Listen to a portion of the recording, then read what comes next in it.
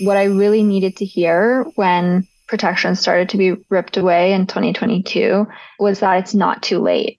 And that just because we're 3 years or more into a pandemic does not mean that it's too late to start organizing or it's too late to join organizing around the pandemic. Personally, I feel like I can't really trust an organization that's not taking on such a huge issue that is affecting everyone, but particularly poor people, working class people, people of color, people with disabilities, elders, like people who are already oppressed in so many ways. Every chain of transmission that is broken is valuable. Every person that doesn't get sick, that doesn't lose that week of work, or doesn't become disabled or die, from the minorest of inconveniences to the greatest of losses, every single one of those things is valuable.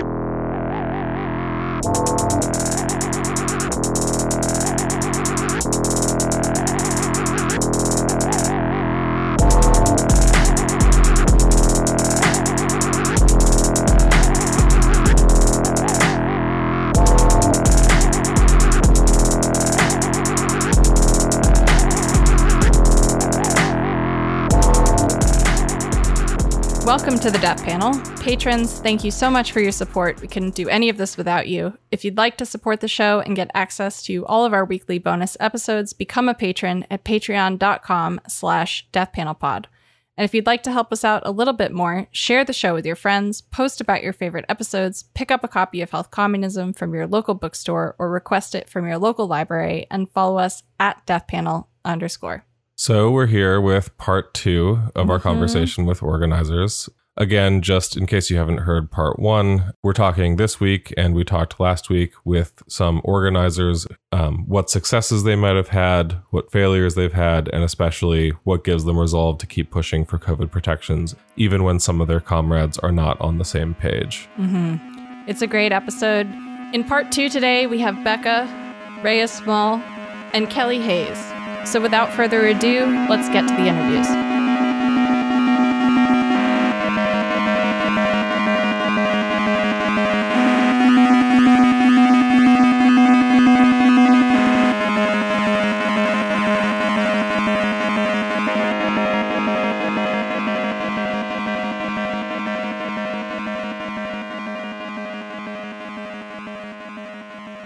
I'm Becca, she, her pronouns, and I do some organizing and activism in Atlanta. Becca, can you talk briefly about what kind of organizing you've done in the past, what issues you've organized around, sort of where your political home centers? Sure. I've done a lot with a small, horizontally organized group of journalists in Atlanta called the Atlanta Community Press Collective. You're coming from an abolitionist perspective as well. I am. I do a lot around anti-police stuff, especially in 2020, obviously. And now I do a lot of disability advocacy as well, disability justice type stuff as well, since becoming disabled myself. I was doing a little bit before then, but it kind of becomes much more at the forefront once you're disabled yourself. So. And I generally approach things personally from an anarchist perspective. So in terms of like some of the organizing that you've been doing over the years, obviously as different campaigns get started, different like orgs you're involved with sort of come and go, our organizing lives always change. But everyone definitely had to sort of make some sudden abrupt changes as a result of COVID. In terms of how COVID shifted your own organizing, what kind of changed as a result of COVID? And then what's changed throughout the duration of COVID? Yeah. Well, in the beginning, I think there was a lot of consciousness around it and a very big willingness to sort of do as much precautionary stuff as possible, even though we had way less information at the time. I remember we did everything that we possibly could outside, and the vast majority of people were, masked and tried to really limit indoor in-person gatherings and so forth. And as time has gone on, a lot of that has started to sort of fall away. There were a lot of Zoom teach-ins too. I remember that being a very big thing. Like a lot of a lot of like webinars and stuff, which, you know, I mean, you can debate the like efficacy of that, but like in terms of accessibility, it was really nice to not have to be somewhere in person to benefit from what was going on there, for sure. And I think it still obviously had quite an impact. The protests that happened in Atlanta, you know, I mean, protests are nice because they're pretty much always outside. So, but even in like preparing for them and getting stuff together, it was a lot of like meeting in parks and stuff, working with medic crews, like street medic crews. We would mostly do outdoor meetings when we could. When we did there was like a big like medic training thing, and the part that had to be done indoors was in a big warehouse space where we had like all the open doors and stuff, and everybody was masked. And then the stuff where you couldn't necessarily be masked, it was done outside. So like, I don't know, it seemed like that was at the forefront, and it was also very like easy and natural. Like it didn't feel like it was a burden on anybody. It felt like, well, this is how we have to do it. So let's get it done. Yeah, absolutely. I mean, this is actually like a very common response that I've gotten to this question of sort of like, what was the like immediate reaction to COVID, was that there was a lot that people have mentioned, like, oh, it was common sense. And it felt common sense. And it felt like that the consensus was like that precaution and an abundance of sort of precaution was not only a good thing, but like a advantageous strategy. But that attitude gradually, people said, has dropped off. And that as it's dropped off, the kind of amount of work that's been required to try and negotiate even like a comparable level of protections or accessibility options has gotten harder and harder. Is that something that you've also sort of experienced? Is like, folks have said, particularly in the last year, they've felt it more than in prior years. But also some people that I've talked to have said, you know, I was fooled by the Biden administration for most of 2021. And, you know, I know that that's a time that you and I were both sort of in the same position that we are now with regard to COVID. And you and I are both two people who were sort of from this position and like making these critiques in a very lonely year to make them, which was 2021. Yes, definitely. So I'm curious to hear you talk about sort of like when you feel like you started to perceive that shift where the burden became greater on you in terms of having to negotiate, not just in your one-on-one relationships, but also in these more sort of broad sort of social relationships that we have through organizing, where you're kind of dealing with a lot of people who are coming from a lot of different perspectives with a lot of different backgrounds and a lot of different opinions on COVID by probably like July, June of 2021. That for me was the moment that I feel like the floor really fell out. Yeah. Well, and it's sort of hard to say for me when the shift happened, because part of how it went for me is that I got very sick. Like I have ME/CFS now, possibly from long COVID, but it's unclear. But anyway, I sort of dropped away from in-person organizing for a very long time and tried to do what I could online. I did a lot of like scanner watching, like police scanner watching. And that's when we started that like media organization and stuff. And then as I started to sort of try to come back in the fold, coming back into it, I realized like everything has changed and these places aren't like, we're not taking care of each other anymore, in that way, at least. Like I would realize that a lot of the meetings and workshops and events and stuff, like I remember a time when safety precautions were listed on flyers for events. And I really appreciated that because you could know, like, is this something that I can go to at all? You know? And gradually I would notice, like, I would see a flyer for an event. We had concerts and fundraisers and like bake sales and stuff on top of just like regular meetings and organizing stuff. And I would see no mention of what COVID precautions we're taking. Is this indoors or outdoors? Are there masks required? Are there masks even given out, et cetera?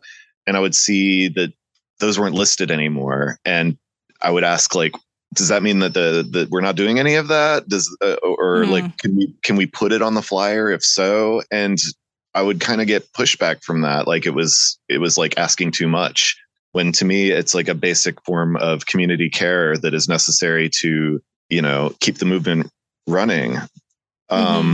Like I said, I don't know if I have long COVID or not, but my experience is 100% consistent with many, many people who do.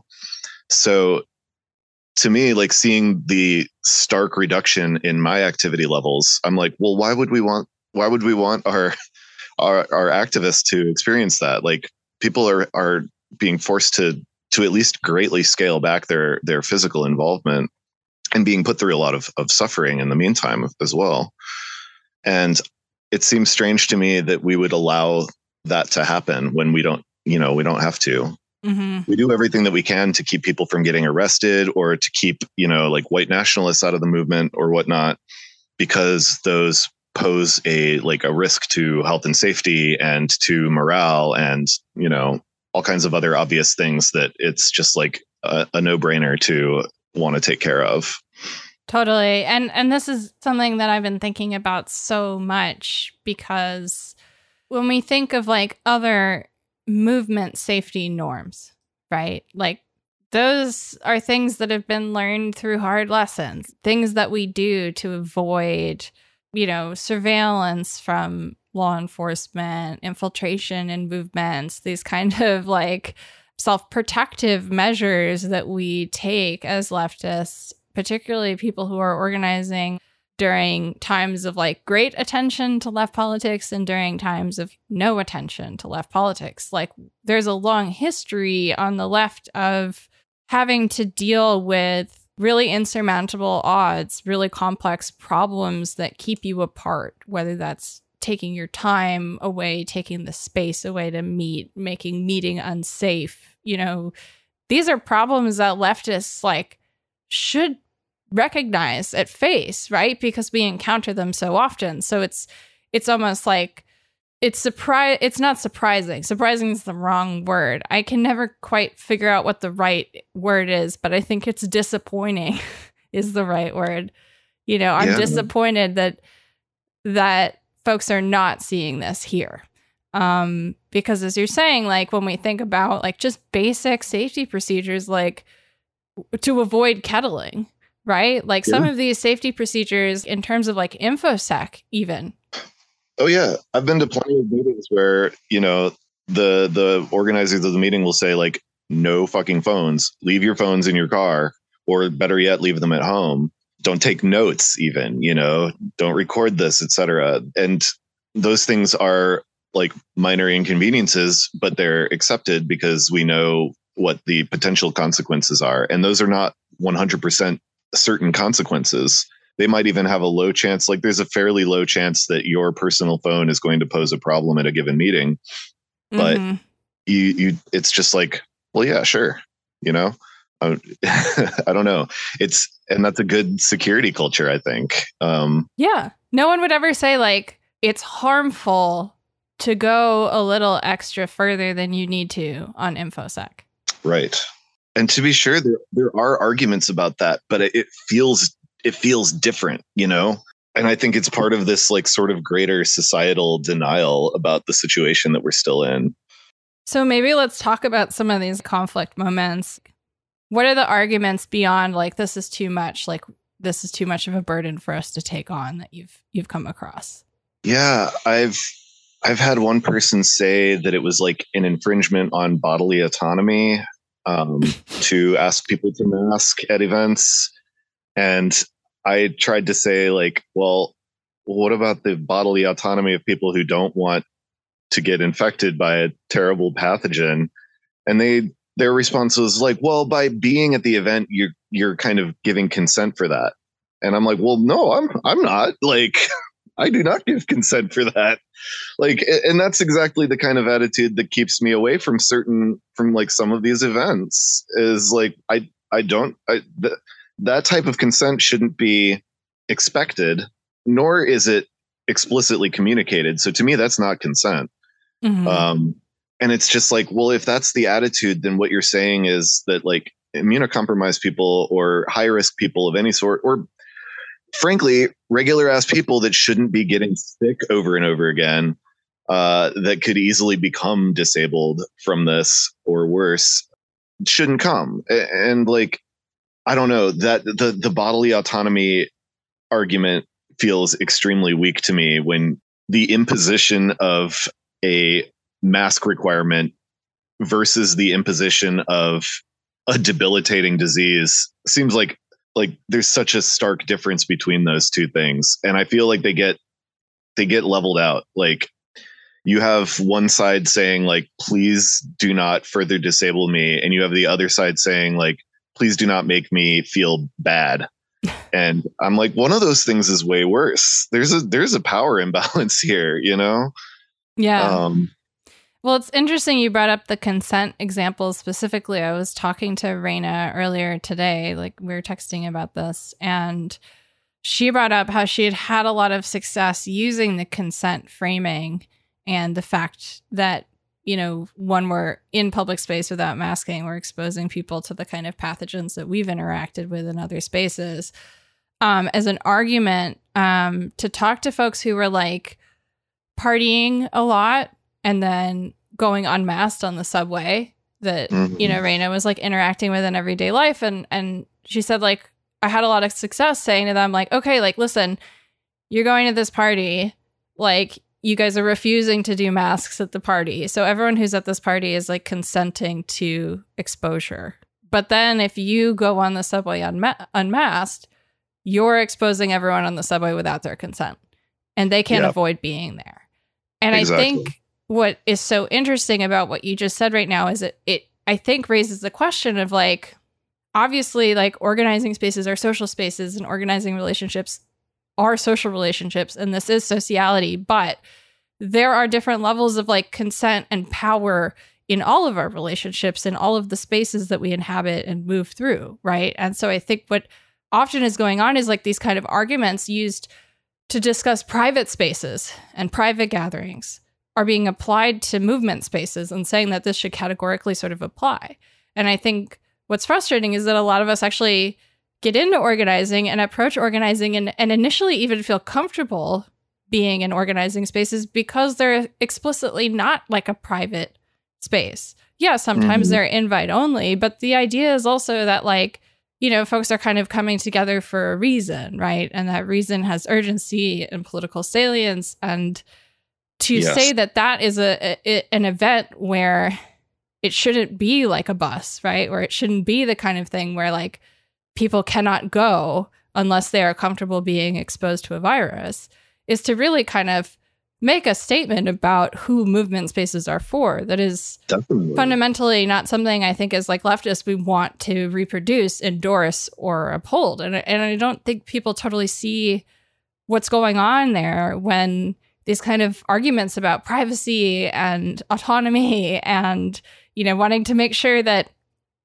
spaces are friendly or whatever are used. It's like keeping this like able-bodied norm in mind, you know, at all times. And I think the thing too is like, if we're thinking about this from a economic justice perspective, like repeated exposures to COVID mean being out of work a lot. And so when we also make movement spaces not like buses, but like nightclubs or dinner parties, it's also not just like kicking the disabled people out who are also poor people. Often the majority of us are disabled and poor. The United States makes sure of that. But it's also this economic justice angle of really not putting your money where your mouth is in terms of being like, I'm orienting myself from a pure perspective of class analysis. And yet, like, I'm completely ignorant of like the kind of power that I hold to take away someone's economic power through the spreading of illness from one person to another in a space, you know? That is a really good point, actually. Yeah. Yeah, that is an extremely good point. Like, even a so-called like healthy person losing a week of work, most people can't really afford that. Like, and you're definitely creating a space that is more likely to be white and higher income and able-bodied. And that goes against the ethos of what we're usually trying to do on the left, like margins to the middle is a slogan for a reason. Like it's not even just a slogan, it's an ethos. And like you could technically make the argument that movement spaces are voluntary in the sense that like I won't lose my house if I don't go to this given protest, like I might if I didn't go to my job or what have you. But like on the other hand, like personally, I do this type of stuff because I do think it's necessary. I think that if enough of us aren't doing this kind of work, we're not going to see the future that we want to see. And the present that we're inhabiting is just going to keep getting worse. So I do see it being, I don't see it necessarily as a voluntary space where you can just say, well, if you don't want to accept this risk, then don't show up. Like, I think I need to show up. I kind of see it as my duty to show up, And there's like another argument that people made is that like, well, in doing this kind of work, you have to accept a certain amount of risk. And well, sure, but why not reduce the risk as much as we possibly can? Like, why not try to reduce own goals, Like, go tell that to coal miners, go tell that to asbestos workers, go tell that to literally anyone who benefits from any type of workplace protection. I mean, if you really want to take a left approach to the pandemic, then nightclubs and restaurants are also workplaces and therefore not really spaces of consent fucking either. And the home dinner party, as long as it's something where you're cooking for the people who are coming to your home and those people are not like in a cab, right? Like that's also not necessarily a space with consent. Like we live in capitalism. Consent is like really conditional. Exactly. And due to the nature of this epidemiologically, there's a sort of like cascading effect, right? Mm-hmm. So my roommate, for instance, works at a coffee shop. They have to keep working at this coffee shop. Jobs are not easy to come by. They do not have a college education.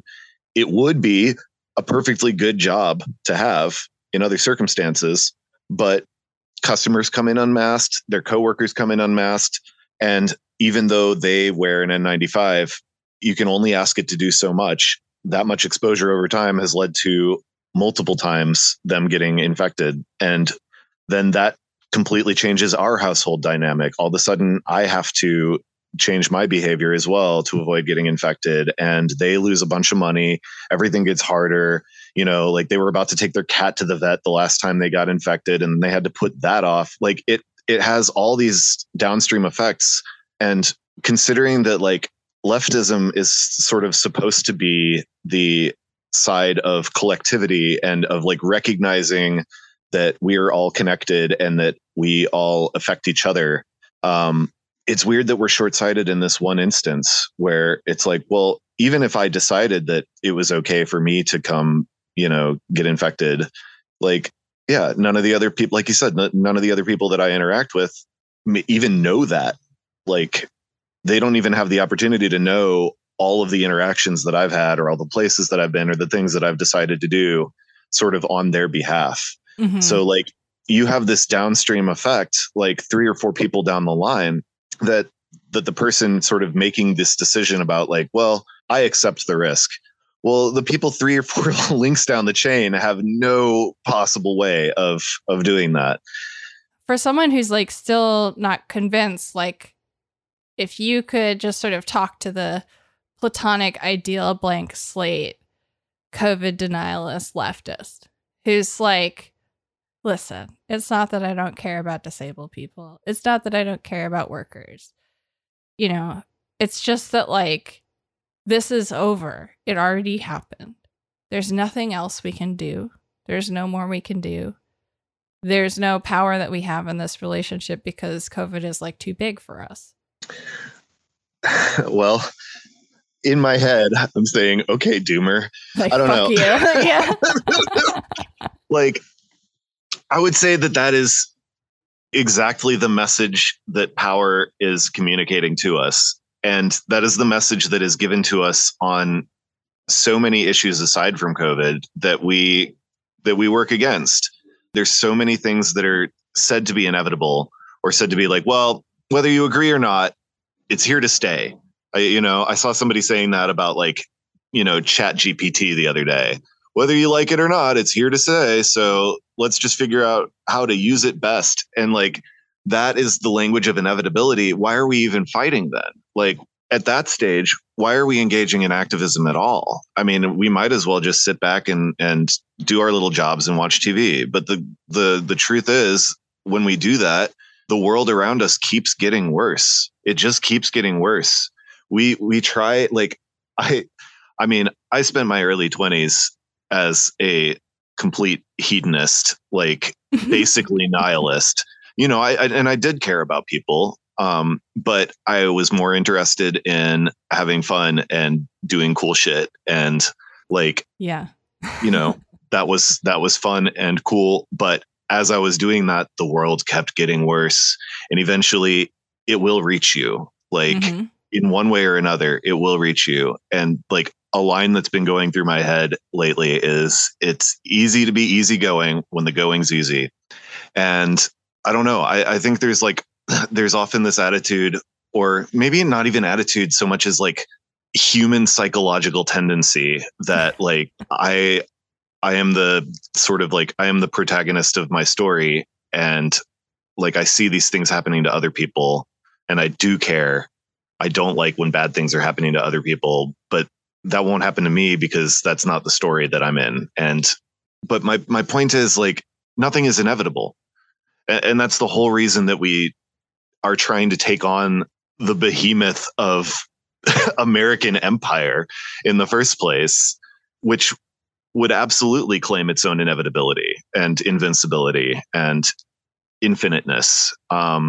It's like almost cheesy to quote the Ursula Le Guin line that like capitalism, no, I'm going to misquote it now, but like capitalism seems inevitable. So too did the divine right of kings. These things can change, and we have a responsibility to do what we can to change them with what we have available where we are. So I think, sure, we can point to like the Biden administration is ultimately responsible for this. The CDC is ultimately responsible for this. We could point out even individual actors in that, but they're not going to do this on their own. And they're not going to respond to us like tweeting at them either. And the only way that we can even form a sort of collective resistance is to start where we're at. So every chain of transmission that is broken is valuable. Like every person that doesn't get sick, that doesn't lose that week of work or doesn't become disabled or die, from the minorest of inconveniences to the greatest of losses, every single one of those things is valuable. One of the people I've before I got like super sick, I did a lot of like climate stuff, both climate activism and also trying to do like permaculture type stuff.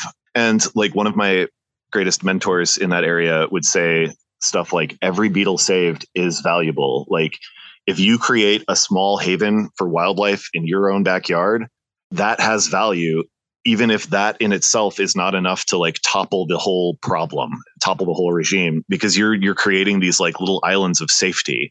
And the more of those islands of safety there are, like the more that they interconnect and form a web of resilience.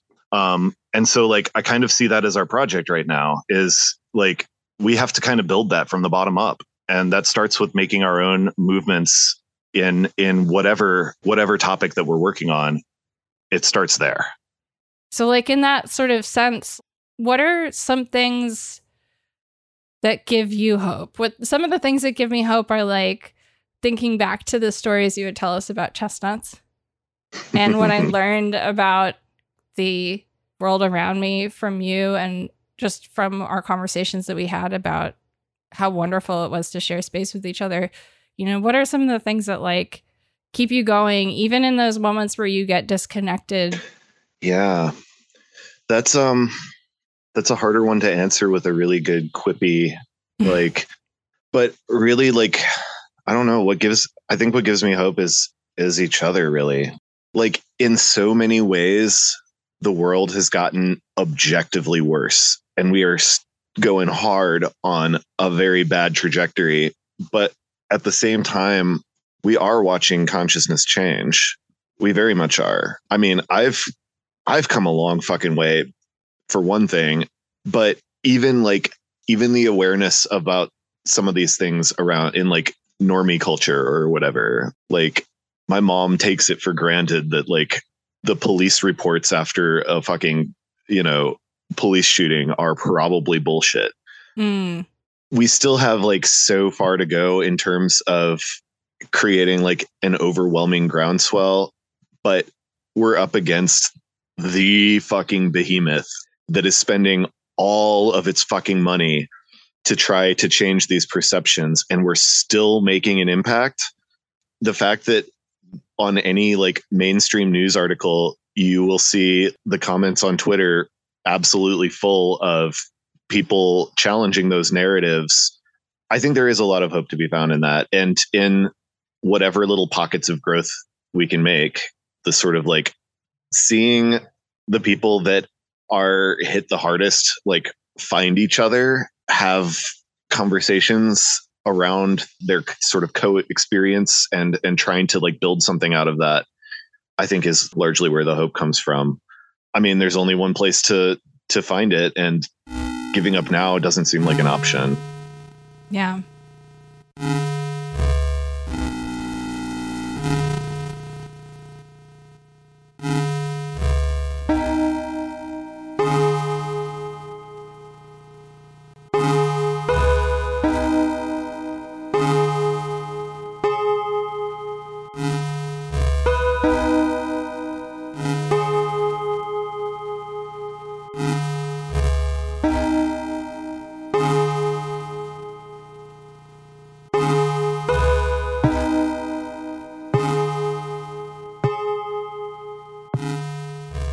So, just to sort of start us on the record, do you mind doing like my name is, my pronouns are, and I'm an organizer with Fill in the Blank?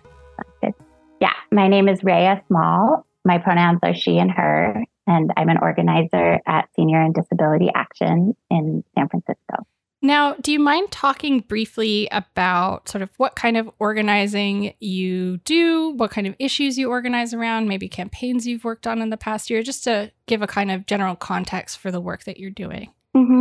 Yeah, so I'm a full-time organizer at Senior and Disability Action, which is a fairly small community organization made up with a membership model. Our members are mostly seniors or people of all ages with disabilities.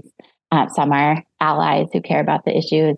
And we work on a pretty wide range of issues, mostly related to housing, healthcare, transit, and sometimes other stuff as it comes up. I guess in the past, I've worked on some of our organizing around mental health. Particularly, we were fighting a conservatorship expansion in California that you might know about. It was piloted in 3 cities.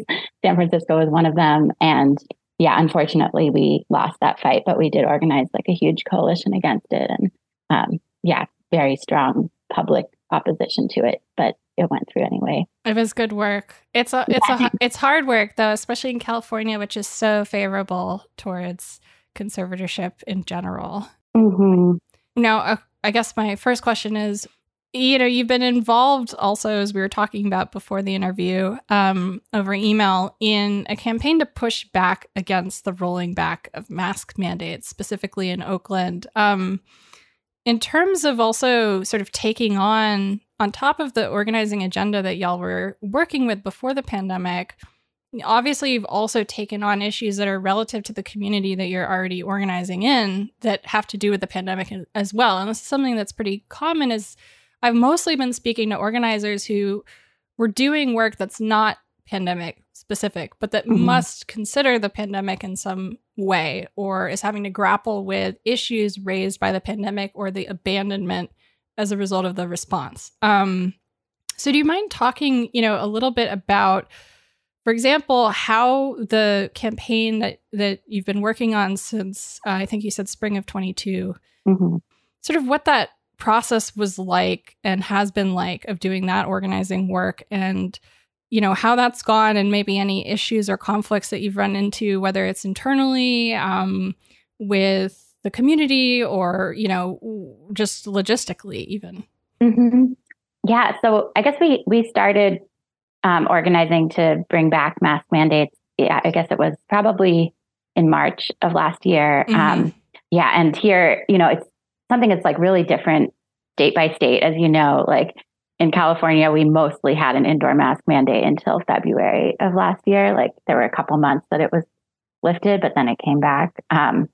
So it really felt like a pretty stark change to me personally. It did, like, to be like, oh, suddenly when I go to the grocery store, there's people not wearing masks, whereas before it was pretty like close to 100%. Yeah, it was jarring. Yeah.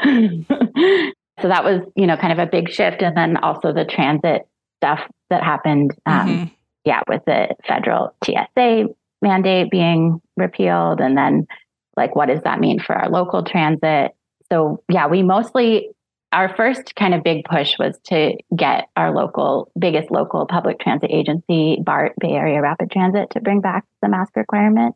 And that was successful, which was really exciting. We did kind of a lot of lobbying with BART board members and calling into the public meetings and meeting with some of them privately. And there was really a lot of support to continue requiring masks on BART, mostly because, it had been in place since the beginning of the pandemic and it had not, it hadn't created any problems. Everyone was used to wearing a mask on transit and it was, making it safer. And it wasn't like, I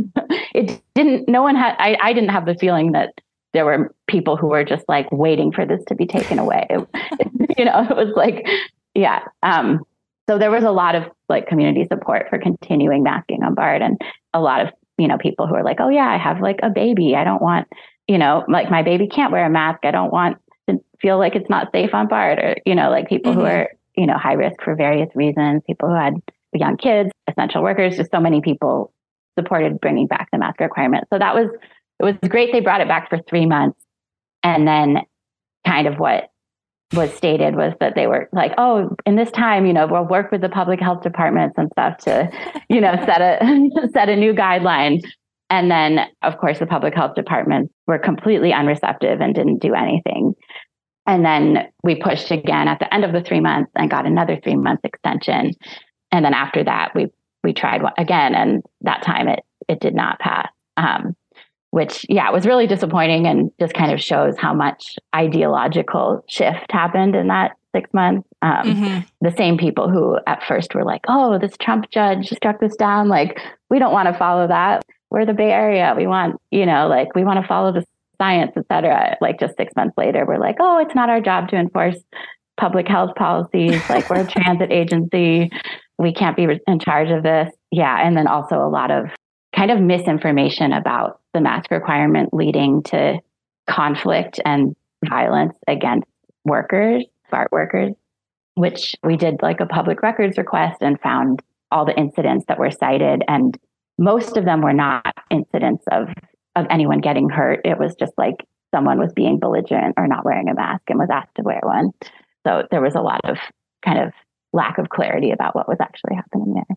That's really interesting because I think that's one of the arguments you hear often is either, oh, well, because the larger mask mandate isn't in place, this puts workers in a vulnerable situation. And so we need the mask mandate. But then often in the same breath, people will make the argument of exactly the opposite of, oh, well, the mask mandate puts workers in this position where they're forced to have these engagements. And it's frustrating because I think, while that frame might sound right at face, right, the fact and the facts of COVID and the way that it spreads through the air kind of actually changes the calculus a little bit because whether a worker is going to interact with someone or not, they're still going to be exposed to that person's virus if there's, no mask mandate and all the other virus that might be in the air, right? And And I think that's also really interesting what you were saying about also how the community perception really shifted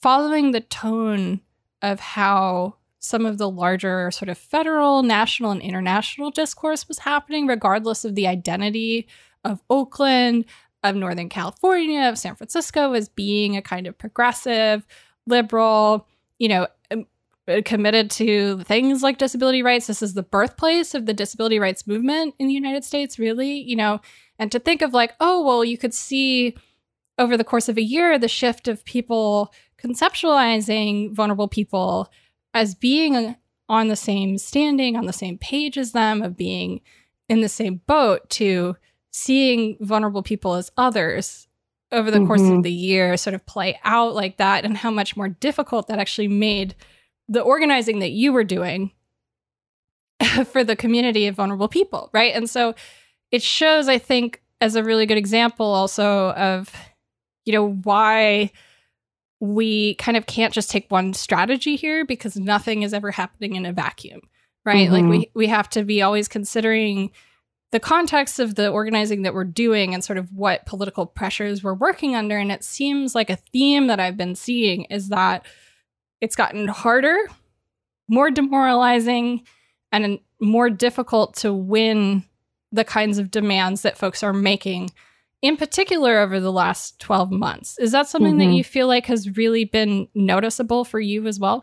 Yeah, definitely. Yeah, part of it, I think it's definitely like sort of the ideological trickle down from the top, the only true trickle down. Yeah, right? exactly. Yeah, which is really unfortunate. Like, yeah, normalization of death does trickle down, unfortunately. And yeah, I think also, people just getting used to being in public indoor spaces where wearing a mask is a choice, and a lot of people aren't. I think at first that felt very shocking, and it felt like, no, this is a collective thing. This is a policy level decision. And then, now it's become just very normal for it to be like, oh yeah, it's up to individual choice. And like, who are we to tell people that they have to wear a mask? Like, a lot of that has unfortunately filtered down. And also, more and more people feeling like they're not vulnerable to COVID, even though we all are, which I know, you guys have talked about a lot on Death Panels, just like the way all of this stuff is written, like, oh, well, if you're high risk, it's written as if that's applying to like a tiny margin of the population, when actually it's like most of the US population. Just, there's this sort of rhetorical use of high risk or vulnerable, which is used to make people believe it doesn't apply to them kind of no matter what. So I think that has made it harder. I think just in general, I think our, elected officials have really taken a turn on COVID over the last year, from it being kind of a liberal versus conservative issue. And, with mostly everyone here who's in office is a Democrat, up until last summer, it felt like there was pretty widespread support for continuing precautions.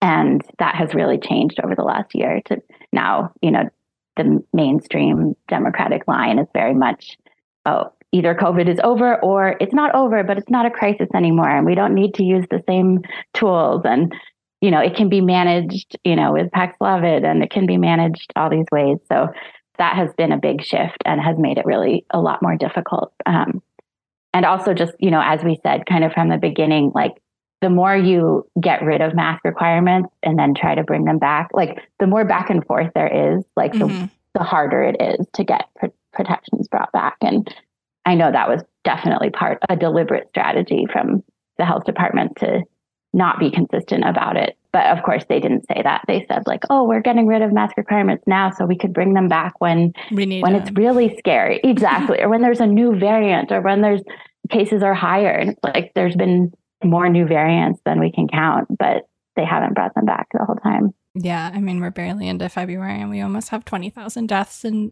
the new year. And also we know that reporting is happening like at a fraction of the speed as it used to, and that there are so many delays, up to 6 weeks in death certificates. It's very worrying, which is partially why I really am excited to have these conversations right now, because I feel like as hard as 2022 has been, 2023 is already looking a little harder. And it's going to be, I think, one of the harder years that we've experienced actually so far in COVID, which is saying a lot, because getting harder than 2020 is impressive.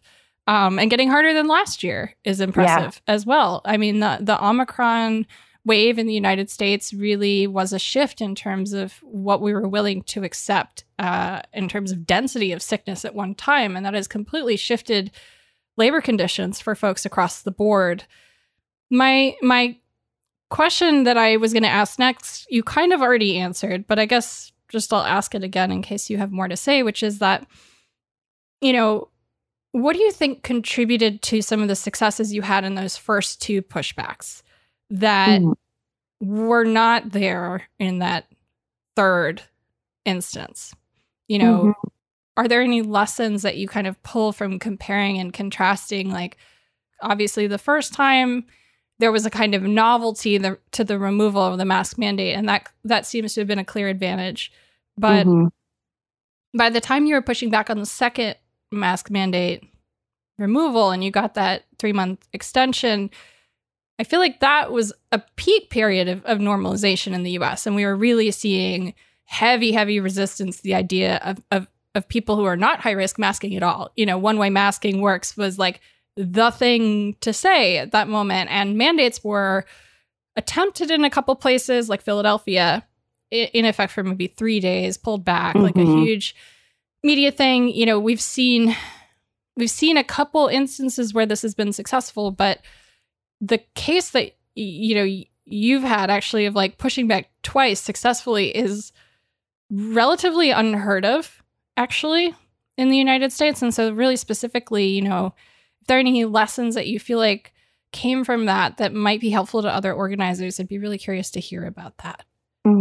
Yeah, that's a really good question. And I appreciate that framing of it. I think some of it was, definitely the first pushback against the BART mandate lifting. There was a lot of, the novelty. It was very newsworthy. A lot of people were, you know, just like kind of shocked or upset by it. There was just very widespread, you know, public support for continuing to require masks. And I think ultimately kind of I don't know, I think we had some luck, honestly, the first couple times with the people on the board. Like, even though it was the same people, I think that they were just like more willing to kind of go against the grain before there had been such deep normalization and so much kind of political push to think of COVID protections as like a toxic issue or as something you don't want to be involved in. And I think for people working in government, that did change over the summer from it being something that was a little more acceptable to it feeling like it was going to harm their career more. And I also think, you know, we were working with, the BART board, which is an elected board. And I think that's part of why we had a bit more success there than with some of the appointed boards, like with the SFMTA, which runs the public transit system within San Francisco. We also tried the same strategies. And, you know, we even had like a protest outside of their office, and we did not have any success with them. And I think a lot of it was because they are all appointed and working at the mayor's permission. And, you know, the mayors are very much anti-mask requirements and like back to work, back to business. Let's fill our downtowns again. So I think that, I think working with an elected board gave us a little more leeway, especially when they could see that, this is what like 95% of our constituents calling in are asking for. And I think the reason why we didn't win the last time is really just because we kind of had the same size group and applied the same amount of pressure, and just conditions had changed. Bar was higher. It was. And like it, you know, at this point, it takes a lot more to get the same things we had before, or the same things, you know, like the protections we had in 2020 and 21, or the ones that we fought to bring back last year. I think it's just going to take a lot more disruptive organizing and a lot more people to get that brought back. And that's just kind of an assessment of what needs to happen in order to bring back some of these protections. Yeah, absolutely. I mean, it's frustrating actually how there's such a consistent pattern across all of the interviews that I've done so far, where regardless of whether folks have had success, they've had less success as they've had to either ask for more or ask for the same things longer and with the same size group. That's been, you know, really consistent as the bar got higher and higher. What organizations were sort of being asked to do in terms of what gaps, you know, folks are covering or expected to cover in order to make things safe got bigger and bigger. And so it's almost been an effective way of also, I think, almost like starving out some of the energy that's also within some of these organizational formations where you have folks burning out as a result of also these higher bars and the fact that sort of as more things have progressed, it's almost like layering more on people's plates. And it's not like anyone had like a light organizing agenda pre-COVID. And some people, were not organizing before COVID and have only started. And even so, as the last year and a half has progressed, their COVID organizing load has gotten bigger and bigger and bigger. And the constituencies that are sort of seeking their help or support have gotten more numerous, and more people are looking to connect, but also more people are engaged in similar fights with similar loads. And it's almost as if sometimes some of what's on the docket almost seems to be not only demobilizing and discouraging, but also preventing us from having any spare time to share with each other. You're the only person that I've spoken to who does this full time. Everyone that I've spoken to so far is also doing this around their job and school. And so when we start thinking about temporal resources in terms of organizers' time and their mental energy, as pandemic workplace protections have shifted, as they've had to maybe advocate in multiple arenas as a result of these things shifting, it's really clearly sucking some momentum out of some of the stuff that folks were already working on. And it's not that they're like less committed to it. It's just that everything has gotten more labor intensive, more difficult. The bar is higher. And it's harder to get people in the same space. So it feels like there's a lot that we're kind of up against right now. But even so, I know you and I are in agreement on this. But would you talk about why you personally feel that despite taking on and considering COVID, adding so much more to our plates in terms of how we're thinking through political organizing, thinking through things like mutual aid, thinking through just the basic minimum of stuff that used to kind of be a given before, getting people in a room. Why do you feel that COVID is still a really important issue that we need to be adapting our organizing norms to and adapting our demands to as well? I think just like very basically, it's having such a huge, and catastrophic effect on our lives. Like those of us who are living through this time, it just feels like to not respond to it feels, it feels both like psychologically and politically just not right, kind of like, I don't know. Like, I feel like personally, I can't really trust an organization that's not taking on such a huge issue that is affecting everyone, but particularly poor people, working class people, people of color, people with disabilities, elders, like people who are already oppressed in so many ways and were before 2020 and now, are facing much lower life expectancy and harder lives while we are alive. It just feels like to not respond to that it just feels really out of touch. And I think that even organizations that are not really, that are like, oh, we don't have time to deal with COVID, or they don't see it as a political issue, which I find really frustrating. Like it's seen as sort of a, an unfortunate kind of like side tragedy, sort of like, it's like, oh yeah, that makes our work a little harder. But I think it is harming them as well to not respond, because it's like, I don't know, I've heard from friends who are involved in other types of organizing and in unions and stuff. They're just like, oh, we can't get people to our meetings. We can't, like stuff isn't going so well. And I think like when you don't take into account the actual like material reality that people are working through, it just, the organizations fall apart. I mean, one of the reasons I was really interested in speaking to you is because you're also organizing primarily non-working people, which is rare.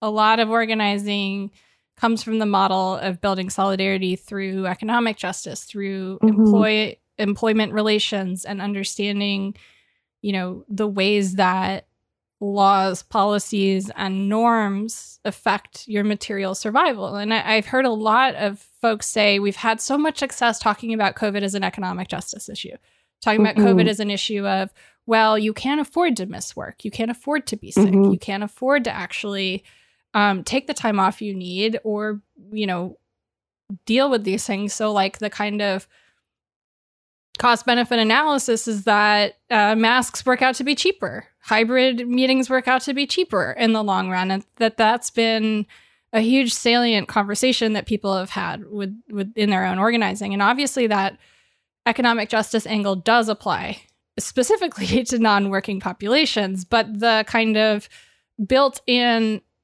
employee-employer analysis is missing from that. And you like myself, are someone who was thinking about disability and working on, things like social citizenship and access to public space before the pandemic. I know a lot of folks who became aware of sort of disability justice recently have been really dismayed to find that this is not broadly left issue.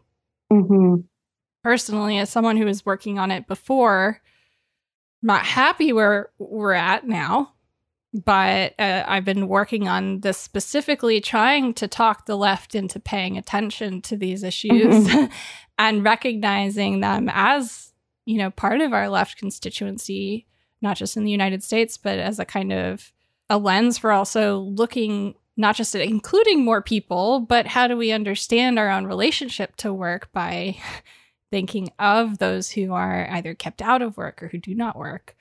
I feel like we have seen some tremendous shifts in terms of awareness that this is even a thing in the last 5 years, even that these issues exist, I think, in a way that didn't exist a couple years ago. How are you feeling, 3 years into the pandemic, doing the work that you've been doing? What are the things that we need to be trying to emphasize in terms of like expanding the left understanding of disability in our kind of immediate near future? Yeah. Wow. That's such a big question. It's okay if you don't have an answer too. I think something that like I've been thinking about a lot, during COVID, and that I feel like, Death Panel has done a tremendous job of like getting out there, is just, the idea that disability and like debilitation and capitalism are all intertwined, and, none of us like gets out alive, basically. And I think when people kind of see that in their own lives or their own families or, friends, comrades, like it feels a lot more real, just, and also just like, the older you get, like, I mean, I'm in my mid 30s now, but like a lot of people have now had an experience of like, oh, I wasn't able to work for a few years or a year, or, I take care of my mom, or, like I've, had a mental health condition that kept me from my previous life in some ways, or realizing that it's not like this, like neatly delineated fringe group of like disabled people who are all, come into the world with their disability and with identity as a disabled person. And like, yeah, I think membership also, card stamped. Exactly. Yeah. And like, oh, it's like this small kind of side group, like just the idea that, like we all kind of, I mean, some people are disabled their whole lives, and then some people are disabled for part of their lives. And like that is happening in tandem with racial capitalism, and how that is, making our whole, especially with climate change and stuff, just to making our whole environment unlivable for our species, and like how that affects us all. It just feels like really seeing it as, a core issue and not a fringe issue. I feel like that's really important. My last question is, we often face these moments, right, where we're going to have setbacks, we're going to have hard years, we're going to have moments where we are facing insurmountable odds to get the demands that we want. But as you know, that can never be a reason to not move forward with the work. When you're sort of dealing with those moments, or maybe not even when you're dealing with those moments, just sort of in general, what are the things that give you hope? What are the things that kind of keep you going? What do you use to sort of center and ground yourself, to remind yourself sort of why you're doing what you're doing, to keep moving when we hit these points, like particularly the last year, where things get hard and dark And the kind of solidarity that we thought we were building towards might seem a little more tenuous than it did the year before or months before. I draw a lot of hope and just knowledge from history. And I don't know, I was recently reading this book called We Want Everything by Nanny Balestrini. Have you heard of it? I have, but I haven't read it yet, to be honest. Did you like it? Yeah, I liked it. It was really great. Yeah. And so it's about Italian workers in auto factories in the 70s in the north of Italy, and how they just kind of like went on like waves of wildcat strikes, and we're just like, this is bullshit. But just, reading something like that and just seeing how under certain conditions, sometimes there's just like the right moment for a big explosion of activity, and, a lot can be won very quickly. And then other times it's kind of like slow plodding and feeling like nothing's being won for, months or years.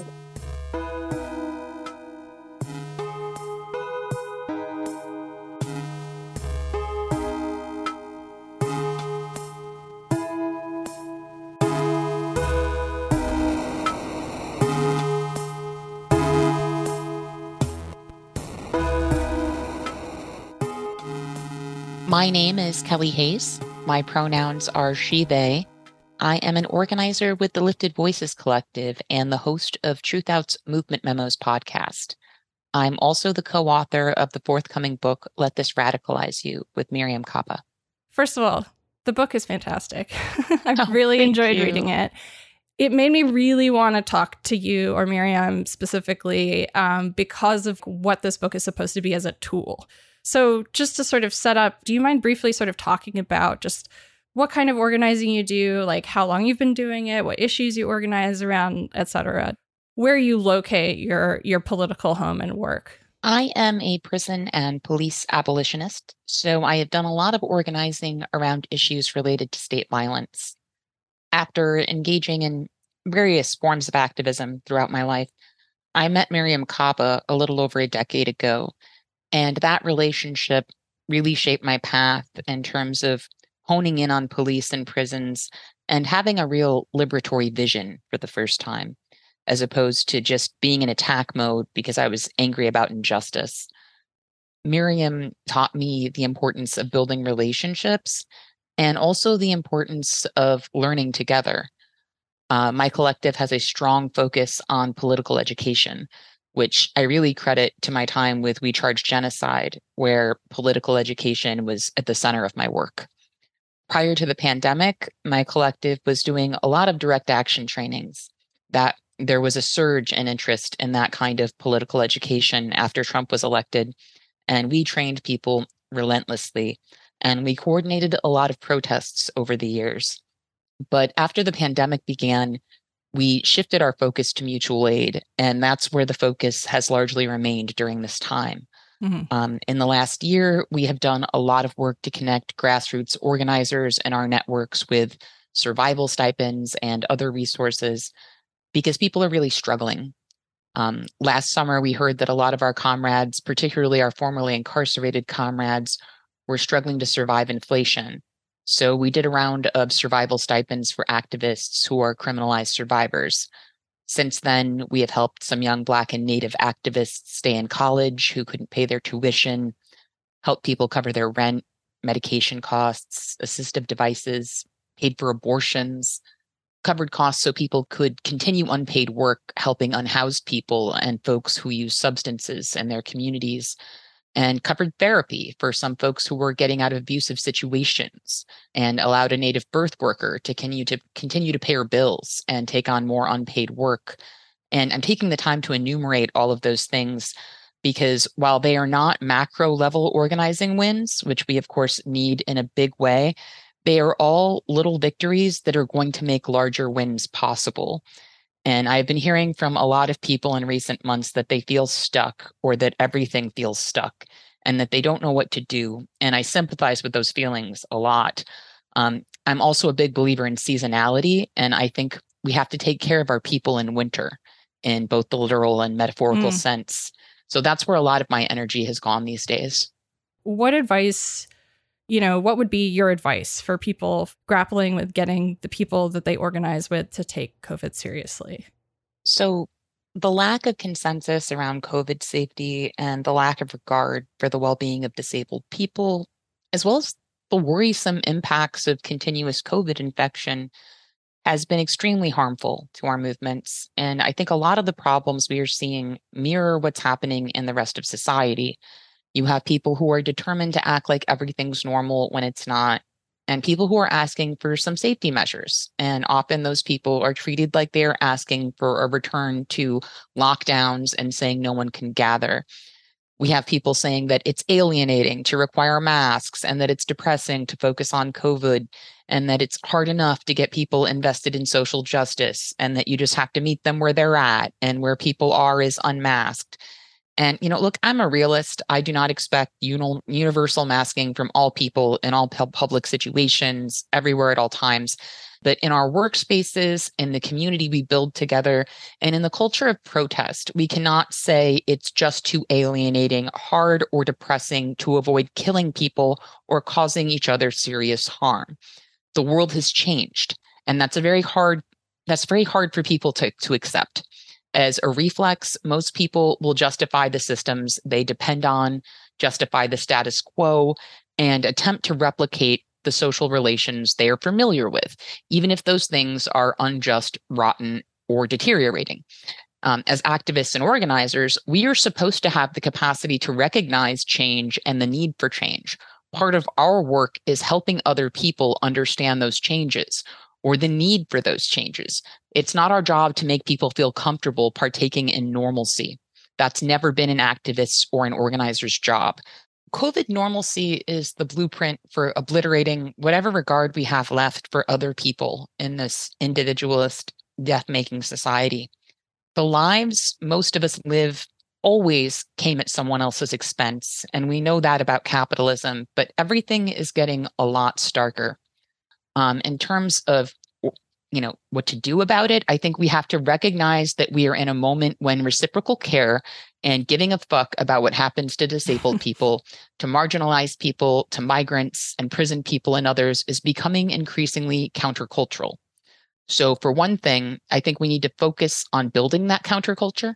What does it look like? I think we need to look at how we can make gatherings safer and what practices we can build out amongst those of us who are looking to engage in a good way. And that means thinking about ventilation, thinking about masking, thinking about how to make outdoor gatherings feasible in less ideal weather.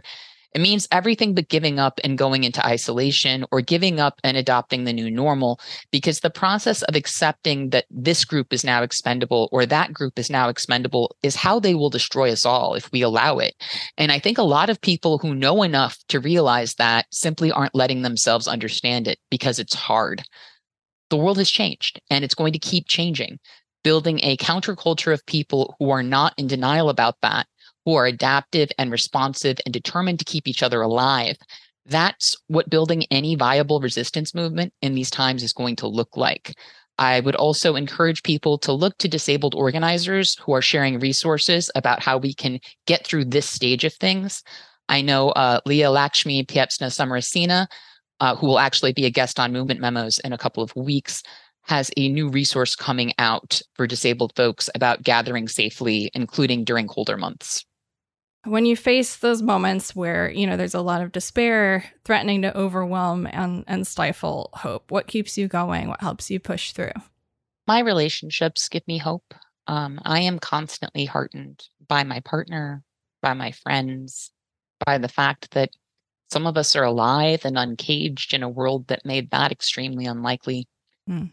I always say on my show that our best defense against cynicism is to do good and to remember that the good we do matters. And I believe that with my whole heart.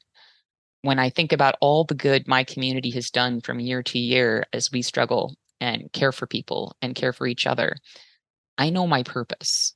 And I find that if you can hang on to your sense of purpose amid the storm, take action and do some good, you can make your own hope. Not always, but often. I also think about something Dean Spade said on my show, words that I actually keep framed beside my desk. He said, "I don't know where this is going. None of us know where this is going. It's not looking good. But what do I want to spend the rest of my life doing? Being fully alive, being with other people, being in it together, taking risks, being really, really caring, and learning to love people even if they annoy me. Learning deeper love. I love those words a lot, and I hold on to them. And I think knowing that we have that capacity that Dean's talking about, that's my light in the tunnel.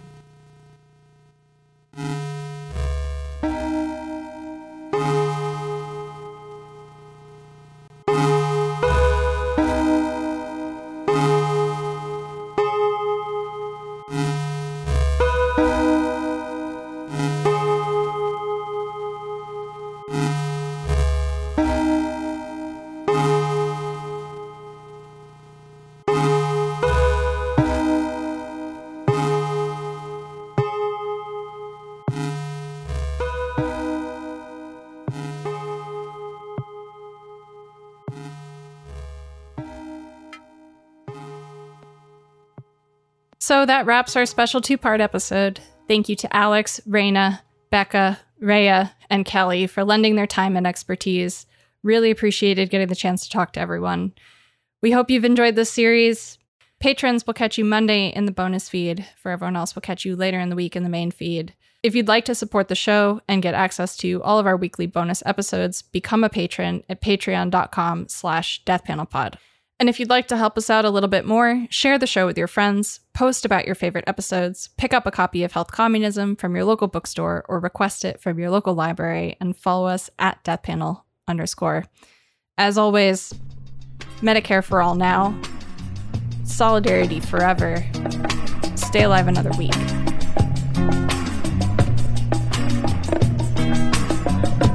Can't dig what you're doing.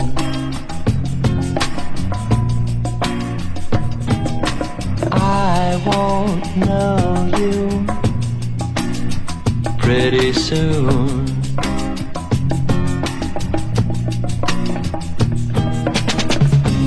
Got to try to improve your brain to see it's clear you forged your own chains,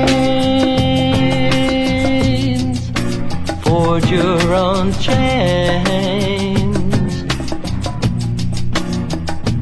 Maybe one more cigarette to clear your head.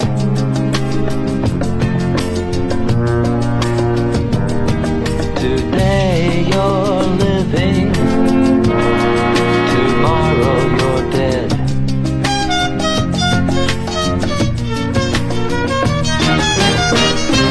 Consequences aren't always the same. A link, I think, you forged your own chains, forged your own chains. You're thinking the hard stuff ain't so bad.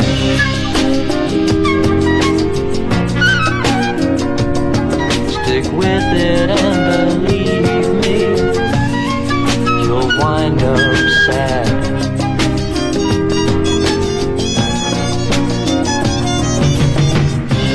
Stop it now, don't do it again.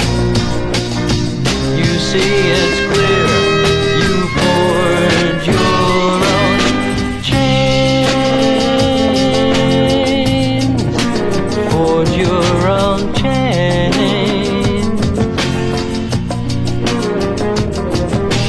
Drown your sorrows in a drink.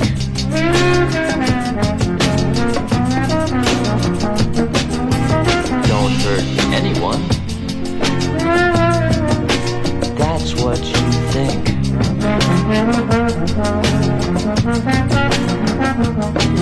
Your reason and your mind are getting